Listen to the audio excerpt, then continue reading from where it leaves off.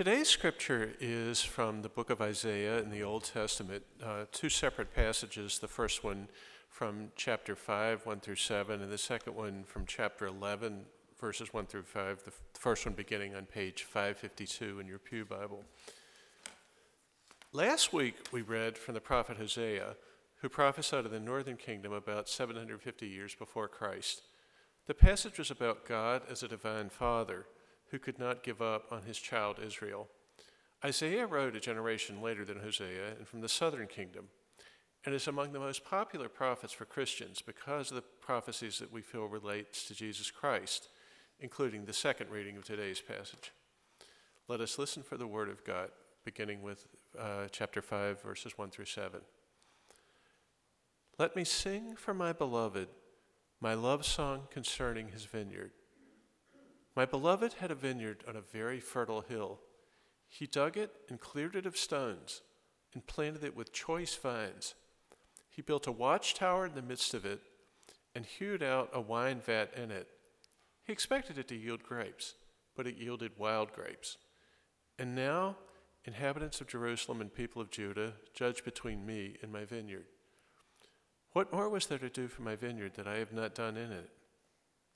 When I expected it to yield grapes, why did it yield wild grapes? And now I will tell you what I will do to my vineyard.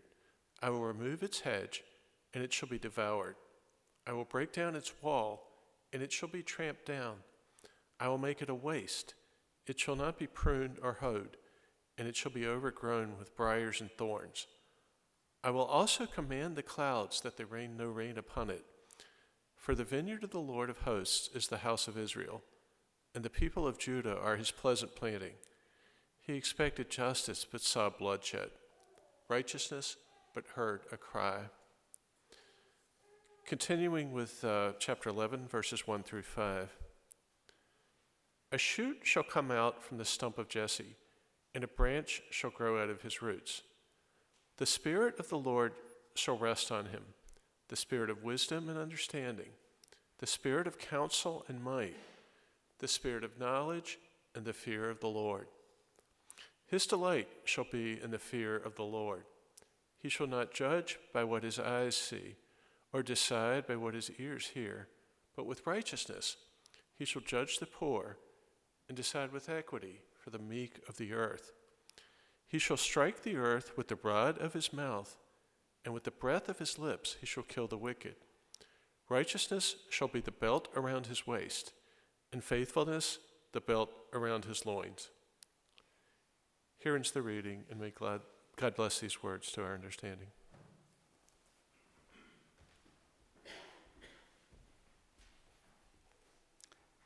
Thank you, Wilson.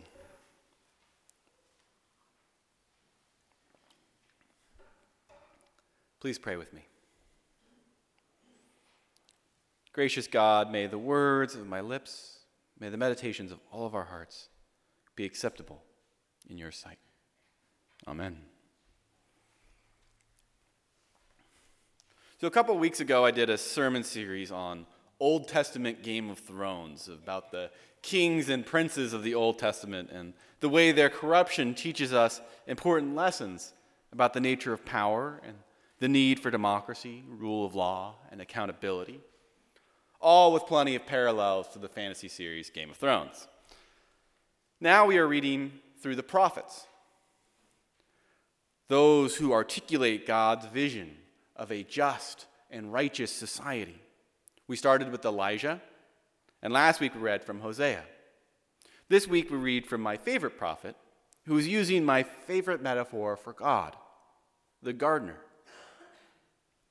When I was researching the Old Testament Game of Thrones series, I read an interview with George R.R. Martin, the author of the books. He was talking about his writing style compared to other writers. He said that there are writers who are architects. They meticulously plan and engineer their narratives. They have blueprints mapping out everything, and they follow their own plans to an exact measurement. And then there's his style, which is frustrating for those of us who have been waiting 8 years for him to finish a book. He's a gardener. And the gardener has a vision. And he has the seeds of his story. But his work is not the work of planning and measuring. It is the work of watering and weeding, tilling and pruning and waiting. So much waiting. And hopefully, a harvest. A lot of people think of God as primarily the great architect of the universe. He, and they usually see God as a he, set the laws of the universe and has a plan, a big blueprint for our world and where it's going. And some even think he has a detailed plan for each of our lives. And everything happens for a reason. Now, I don't want to disparage this view of God, as it has a long history in scriptural evidence and can be helpful for some people to relate to God. But for me, personally, I relate best to the metaphor of God as a gardener. It better matches my experience of the world and my understanding of how God actually works. Both the architect, God the architect, and God the gardener, they both have a vision, right? A will for this world and for humanity in particular. But whereas God the architect has stones and timber that are easily manipulated, God the gardener is working with the dirt and the weeds that is human nature. We are stubborn, and we have a will of our own. We aren't sculpted exactly the way God wants us to be. Ask any parent raising a child. We are seeds growing in a field, living things that can be influenced and nurtured. But ultimately, the gardener does not have complete, total control. And look at today's passage. God does everything possible to ensure Israel's success. She picks a fertile field, tilled it, cleared it of stones, and planted only the best vines. She even ensures she has the right facilities and equipment. She builds a watchtower to protect her harvest and a wine vat to process the grapes. But when the harvest comes, God cannot find good fruit anywhere. Apparently, when it comes to the wild nature of humanity, even God cannot ensure a good harvest. Now, when Isaiah is saying Israel is bearing wild grapes, he's not judging individual people for their personal actions. He is talking about the social ills of Israel, a collective social order that is corrupt.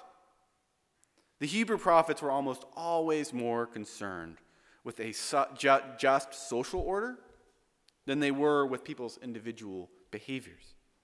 It's systemic with the prophets, not interpersonal. It's not about being nice to your neighbor and always waving hello, although that's great. It's about making sure your neighbor has enough to eat and living in a society that is just and fair for everyone. The prophets care about justice for the poor, the widowed, the vulnerable. And they are harshest on the elites, those who are corrupting Israel with their greed and indifference. If you read on in chapter 5 of Isaiah, he speaks of the rich who buy up all the land so there is nowhere else for the common people to live, and the rich live alone on their estates. He speaks of those who flaunt the rule of law, acquitting the guilty for a bribe. He speaks of those who feast and get drunk and do not care about the will of God. These are the things that help produce the wild grapes. You see, God has a vision for us. God has a will for our society. And I'll tell you now, it's not one where families sleep in their cars because the rent is too high. It's not one where the environment is destroyed for profit. And it's not one where the rich escape justice while the poor fill our prisons. It's not the one where nuclear weapons are armed and ready to destroy millions of lives. You see, it's not just Israel that has borne bad fruit. God is still waiting for a righteous harvest. And again, this isn't an individual judgment. I know a lot of people, I know many people in this room, who are bearing good fruit for the gospel. But in the eyes of the prophets who judge us as a society and not as mere individuals, we are continuing to fail. We have yet to bear fruit worthy of the gospel. Now, the cynic will tell you it's always been this way, and it's not possible for us to do much better. And others, they might just blame God for making us this way. We can't help but be wild grapes. It's our DNA. It's just nature. But I say this.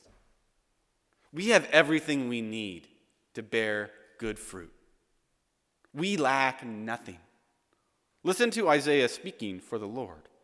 What more was there for me to do for my vineyard that has not yet been done? What else is there for God to do for us that has not already been done? We have been planted here, given life, in the fertile soil of God's magnificent creation. Has God not provided for us? God, the divine gardener, has indeed enriched the soil and cleared away the stones. She has built a watchtower and a wine vat. God is ready. God is ready for us to bear fruit. But we have to do our part. We have to work towards social justice. We have to share God's vision, a vision of justice and righteousness. We need to love others as we love ourselves, which means standing up for the most marginalized in society. Doing God's will is not always about being nice and pleasant either. Sometimes it's marching in the streets and demanding a change. And when we get discouraged, when we feel cut down, let us remember not only the dire warning of the prophets, but also their profound comfort and assurance. For a branch shall shoot forth from the stump of Jesse. It's never all over. God will never give up on us. God will always call us to new life and to transformation and resurrection. Second chances are possible. So let's try our best to make this harvest different. The soil is good, and God is with us. Let us continue to grow, adapt, and change. Let us bear fruit that is worthy of the gospel. Thanks be to God, and amen.